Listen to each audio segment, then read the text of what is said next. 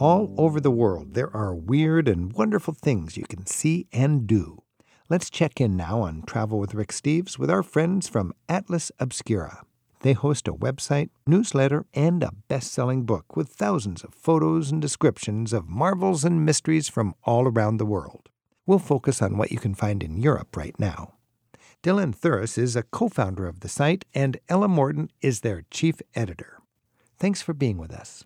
Thank you. Thanks for having us. Let's think about natural oddities in Europe. I noticed you have Giant's Causeway in North Ireland, and another one, the Vanishing Lake in Northern Ireland. Can you talk about those? Yeah, and Giant's Causeway I particularly like because it's got kind of a sister site in Scotland, right? It's got Fingal's Cave, and they're both those hexagonal basalt kind of geology, and there's this mythology that goes with it that, there was this giant that went between these things, and they're both kind of in these incredible natural sites that have inspired a lot of myth and then artistic interest. Fingal's Cave has all of these crazy people that have been inspired by it over the years. Everyone from, Matthew Barney was visited by Queen Victoria. So both of those are wonderful. This is such a cool site in Northern Ireland. It's like you got all these, what are they, six-sided basalt pillars. And it's like, how somebody can shake open a pack of cigarettes and they all come out at different lengths. That's kind of like these basalt six-sided pillars. And then it disappears into the sea, and then it comes up over in Scotland. And it goes back to understandable myth that there used to be this causeway or this pathway between Scotland and Ireland. And of course, the Irish and the Scots will dream up all sorts of stories about how great they are and how they had to rip down the stairway or whatever. And today, a little background on that, you get to enjoy one of the oddities. What are some other natural oddities that come to mind in Europe? There's a forest in Poland called the Crooked Forest. It's also known as Grafino Forest. And all of the trees have this strange hook shape. It's like a J or a C. And there are all these theories about how that actually happened. Some say that a farmer did it on purpose. Some say that it was some sort of supernatural cause. But there are a few places like this where there's a natural phenomena that's occurred and it's become the basis for all these stories that have cropped up around it. A little bit like the mythology of the Giant's Causeway. It is interesting how sometimes it's confused whether it's an honest-to-goodness phenomenon or a little joke or a gimmick, or is it from the Victorian age, or is it from prehistoric times? I mean, you can think of all the carvings into the chalk hillsides of England. Some of these horses go back to ancient times and others are just from the 19th century. An elaborate joke in the late 1700s or something. Right, yeah. And then in museums, there are just some endless quirky sites. You talk about, Ella, do you remember the zoo in Amsterdam dedicated to things that are actually invisible? Oh, micropia.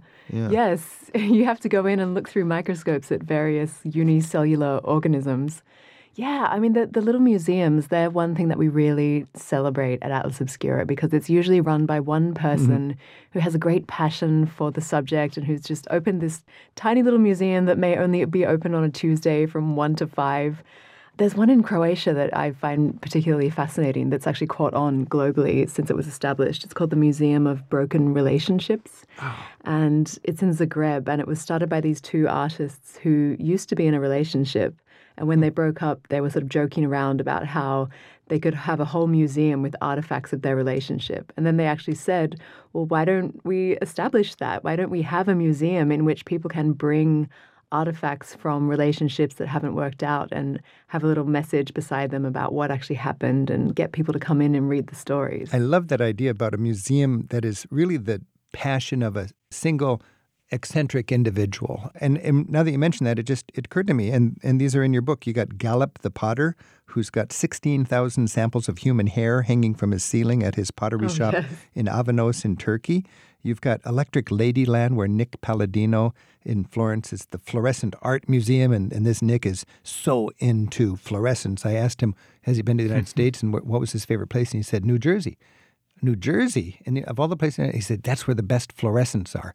And then there's a friend of mine named Gerhard who runs the Third Man Museum in Vienna about the movie The Third Man. And as you said, Ella, it's open like one day a week because it's a one-man show. But these are just really where you get a personality and a passion and you can actually share it. Yeah, absolutely. I mean, my cousin Harvey has a canoe museum in Portland that's open one day a week where he exhibits his hand-carved canoes. I mean, we love that kind of stuff. And it's great that you can give it a little bit of promotion in your book, Atlas Obscura.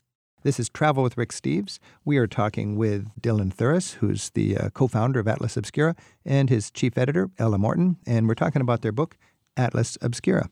Our phone number is 877-333-7425, and Elliot's calling in from Wisner in Nebraska. Elliot, thanks for your call. Thanks for having me. Yeah, do you have a comment for Ella or Dylan? Well, last summer I got to study abroad in southern England. It was an experience I'll never forget. But while most of the members of my study abroad group were gallivanting off to London or Paris, I was staying within the boundaries of Kent and Sussex. And while I was within the counties, I did one thing I've always wanted to do. I went to visit the heritage railways they had. And? Well, got to a really wonderful sight. It's a pity that they're not mentioned more in travel guides, really. Yeah. Because it was back in the 60s that the British Rail started shutting down all these country branch lines and thought they were useless, you know. Then a bunch of citizens got together. They pooled in some money. They got some old steam engines from scrap yards, fixed them up, run trains daily or weekends. Mm-hmm. And it's a great experience for, people of all ages, really. If you're a train enthusiast, you're right, Elliot. You don't need to leave Britain. I think the best train museum in all of Europe is in York. And then you've got the Heritage Railway in North Yorkshire Moors from Pickering. And also beautiful narrow-gauge steam trains that are heritage lines in North Wales. Dylan and Ella, did you have any train-related sites in your Obscura? We have a bunch, actually. It reminds me, just because I lived in Hungary, they have the Children's Railway, which is run by kids. There is some adult oversight, but by and large, the train is operated by children as young as 10 or maybe even 8. And that's a kind of an incredible place. And then, there's tons of these sort of narrow gauge railways tucked all around. There's a site actually in Maine that was an industrial site where they built this big railway, and then eventually they just abandoned it, the Eagle Lake Tramway, and they left behind the rails and the entire train cars, and it's hard to get out there. It's quite rural, but if you go, it's like an incredible site. So, Elliot, that's a good comment that there's a lot, especially if you're a train enthusiast, there's plenty of opportunities in Britain for that. Not to mention that a few film crews have done filming on a few of the railways, such as the Bluebell Railway in northern Sussex. So when they're doing a period piece, they'll use that steam train? Yeah, they've done filming there for Downton Abbey, the Young Indiana Jones Chronicles that were once on ABC. I wondered, you got those wonderful departures at the train stations in Downton Abbey. You actually know where that was? Yeah, it's North Sussex between the towns of East Grinstead and Sheffield Park. Wow, you could write your own train Obscura book. Yeah, I love trains. All right, Elliot, thanks for your call. Yep, thank you for having me. You bet. Ed's calling in from Vancouver, Washington. Ed, thanks for your call. Hi, Rick. Hi, Dylan and Ella. I saw your book at the bookstore the other day, and I love the idea of having a book like that I could just kind of browse through and get excited about the next place to travel to. And I was kind of hoping, I've got this particular favorite type of place that I hope is in your book, and it's not a geographic oddity necessarily, but it's political.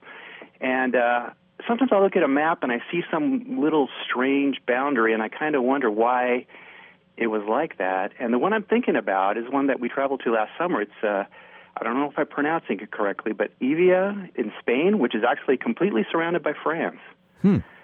And I'm wondering if you have, a section in the book like that, because sometimes I see that and I get fired up about a new place to go and see why it's like that. Yeah, we definitely have stuff on the site like that. I'm trying to think if any of it made it in the book. I mean, some of these things are like the Northwest Angle in Minnesota, which basically is way at the top and is this kind of awkward bit that sticks up into Canada and was essentially a mistake in the mapping. We have a whole category on the site called geographical oddities. There's one that was, particularly strange that's mostly been sorted out now, but it's on the border of India and Bangladesh.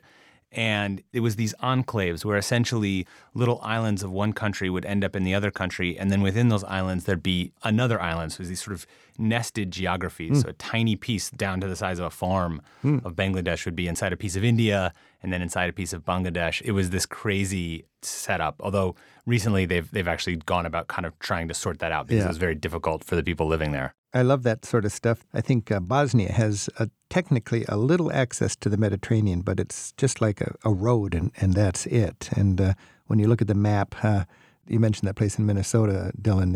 In Washington State, we have Point Roberts, which just is a little tip of land off British Columbia, but for some reason the latitude clipped it, and it's part of the United States. We once did a TV show on our European travel series on public television, and it was Europe's little countries. And it was 5 countries: San Marino, the Vatican, Liechtenstein, and Monaco, and Andorra. We made a map that was the size of Luxembourg, and they all fit inside of Luxembourg, which is a tiny country anyways, and it looked like kind of a little mini country pizza there. But every one of those odd little mini countries has a reason. And that was my goal, was not just to show these oddities, but explain the reason behind it. And there's so many borders that have reasons that are just fascinating to look into. Hey, Ed, thanks for your call. Sure, no problem. Thank you. This is Travel with Rick Steves. We're talking with Dylan Thuras and Ella Morton about their book, Atlas Obscura. Dylan and Ella, I'm fascinated by all of the World War II and the Cold War sites that you've collected in Atlas Obscura. We're just talking about Europe now, and when you think about the sites that relate to World War II, I never realized there were these army sea forts in the Thames estuary in England that date back to World War II. Yeah, the Munsell Army Sea Forts, and they really look like something out of an H.G. Wells novel. They're these sort of giant hulking things on 4 legs that stick up out of the ocean. And they've been used for various purposes over the years, although now they're basically kind of slowly crumbling. And they may not be there for that much longer because they don't get a lot of care. You mentioned in your book they were actually little outposts for pirate radio. When I saw that movie where England, in its Puritan age, wouldn't let the Rolling Stones talk about sex on a normal radio station, but if they broadcast from technically off the land, they could get away with it. Yeah, international watch. And that's like speaking of tiny nations, also off the coast is Sealandia, which is, maybe the most famous micronation in the world. But the whole nation exists on basically one, small circular platform. Ella, when you were doing the book, did you come up with any favorite World War II or Cold War sites in Europe that strike you? There's one that's particularly poignant in France. It's an old village that was just left as is after being attacked by the Nazis, and it's just been left there as a sort of living history memorial. It's called Orador, and it's been standing there in those ruins since 1944. It's just these burned shells of cars, these old sewing machines, bed frames, all these things just sitting there.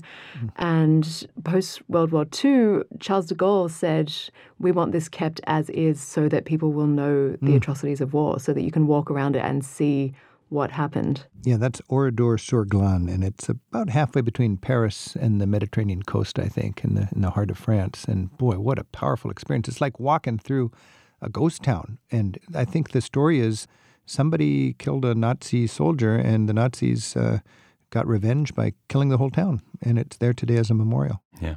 I love the Buzluja, the Communist Convention Center built on a hilltop in Bulgaria from the 1970s. I was just there prowling through that thing, and it is otherworldly. And in your book, you said it took 6,000 workers, 7 years to build this thing, and then today it's just falling apart on top of a hilltop. We've just started running some international trips, and we are doing a Bulgaria trip in January, which I will be on, and we will be going to Budluza. Have you been there? Not yet. Well, when you get there, it's not open to the public, but there is a door which is boarded up, and then somebody cut a hole in the door, and you can actually squeeze through that hole.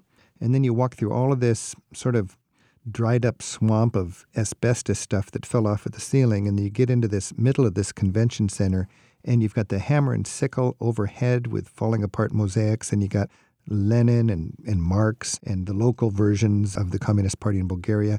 And it is just the craziest sight, and it's just breathtaking. And the roof has holes in it, so the sunbeams are coming through.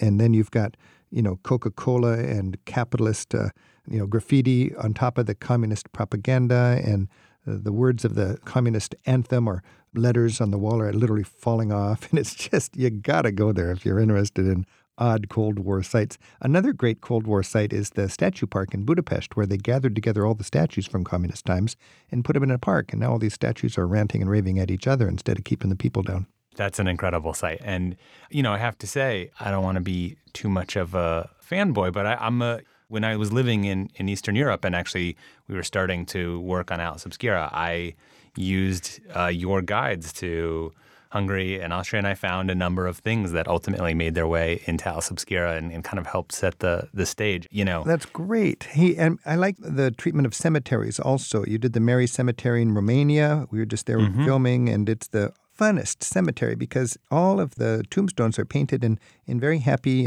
blue colors, blue and white, and they sort of remember a happy thing about the person who passed away's life. You've got other sites that deal with death in cemeteries. What are some of them, other than the dog suicide bridge in Dumbarton? There's the bogmen. You've got people that fell into bogs and were preserved remarkably. In Denmark, there's a famous one. You've got Utsi, who is frozen into the ice in Bolzano. Sure. Yeah, he's quite a star up there. One personal experience that I had in Bologna was I went to this church and had heard that there was a saint relic there, St. Catherine of Bologna.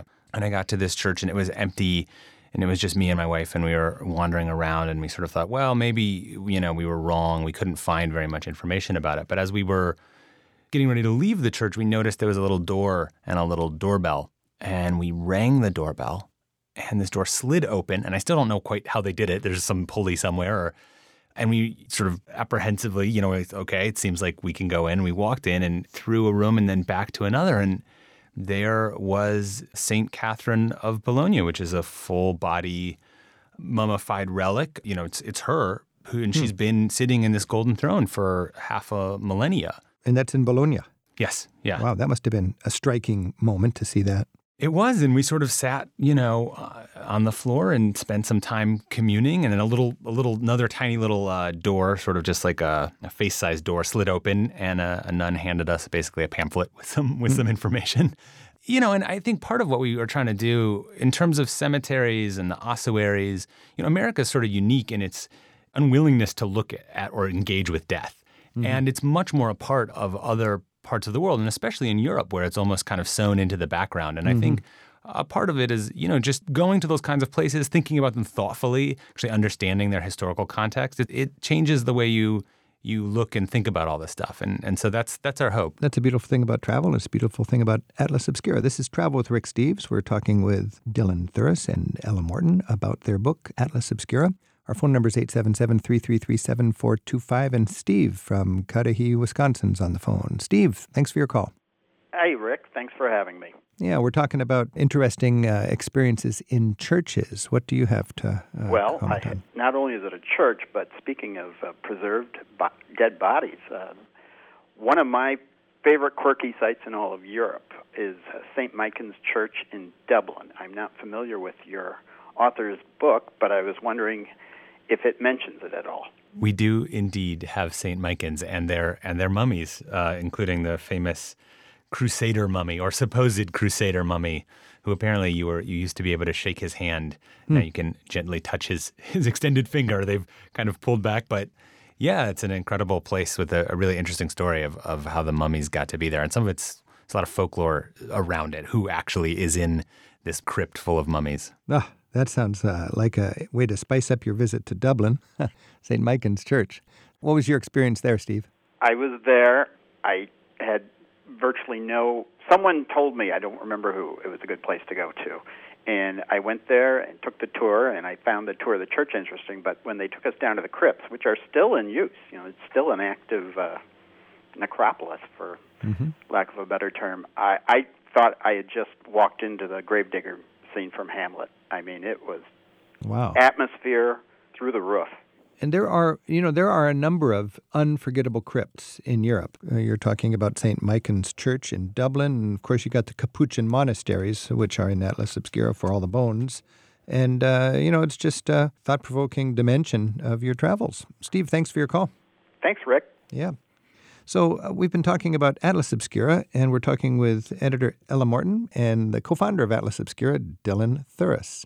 I'd just like to close with, if you think about all of the fun places you discovered in Europe, I'd like to have each of you explain one that those of us who are dreaming about going to Europe, and maybe have been to Europe a number of times but want to have an extra dimension, should be sure to know about. Ella, what is your favorite must-see obscure site in Europe? Well, this is one that there's an object in a museum near a museum that is much more well-known and well-attended, which is around the corner from the Uffizi in Florence, is a smaller science museum that you will not see lines of people waiting hours to get into. And inside that small science museum is a glass egg with gilded edges that contains Galileo's middle finger. And it was taken from his remains about 100 years after he was buried and has been there since 1927. But if you want to see an actual part of Galileo in a glass egg, go to that museum. And that's the Science Museum behind the Uffizi Gallery in Florence. Unforgettable, sort of a relic for scientists. Dylan, how about you? You know what? I'm going to make this into a walking tour. I'm going to say you can go and you can stop by and see Galileo's middle finger, and then walk over the bridge in Florence, and you can walk to La Specola, which is a very old natural history museum, but it's most famous for its collection of wax anatomical models. And they are these incredibly, exquisitely crafted, often, full bodies that have been opened up where you can see the organs. And in fact, you could remove the organs. And they were made to help medical students in a time when acquiring and dissecting corpses was complicated.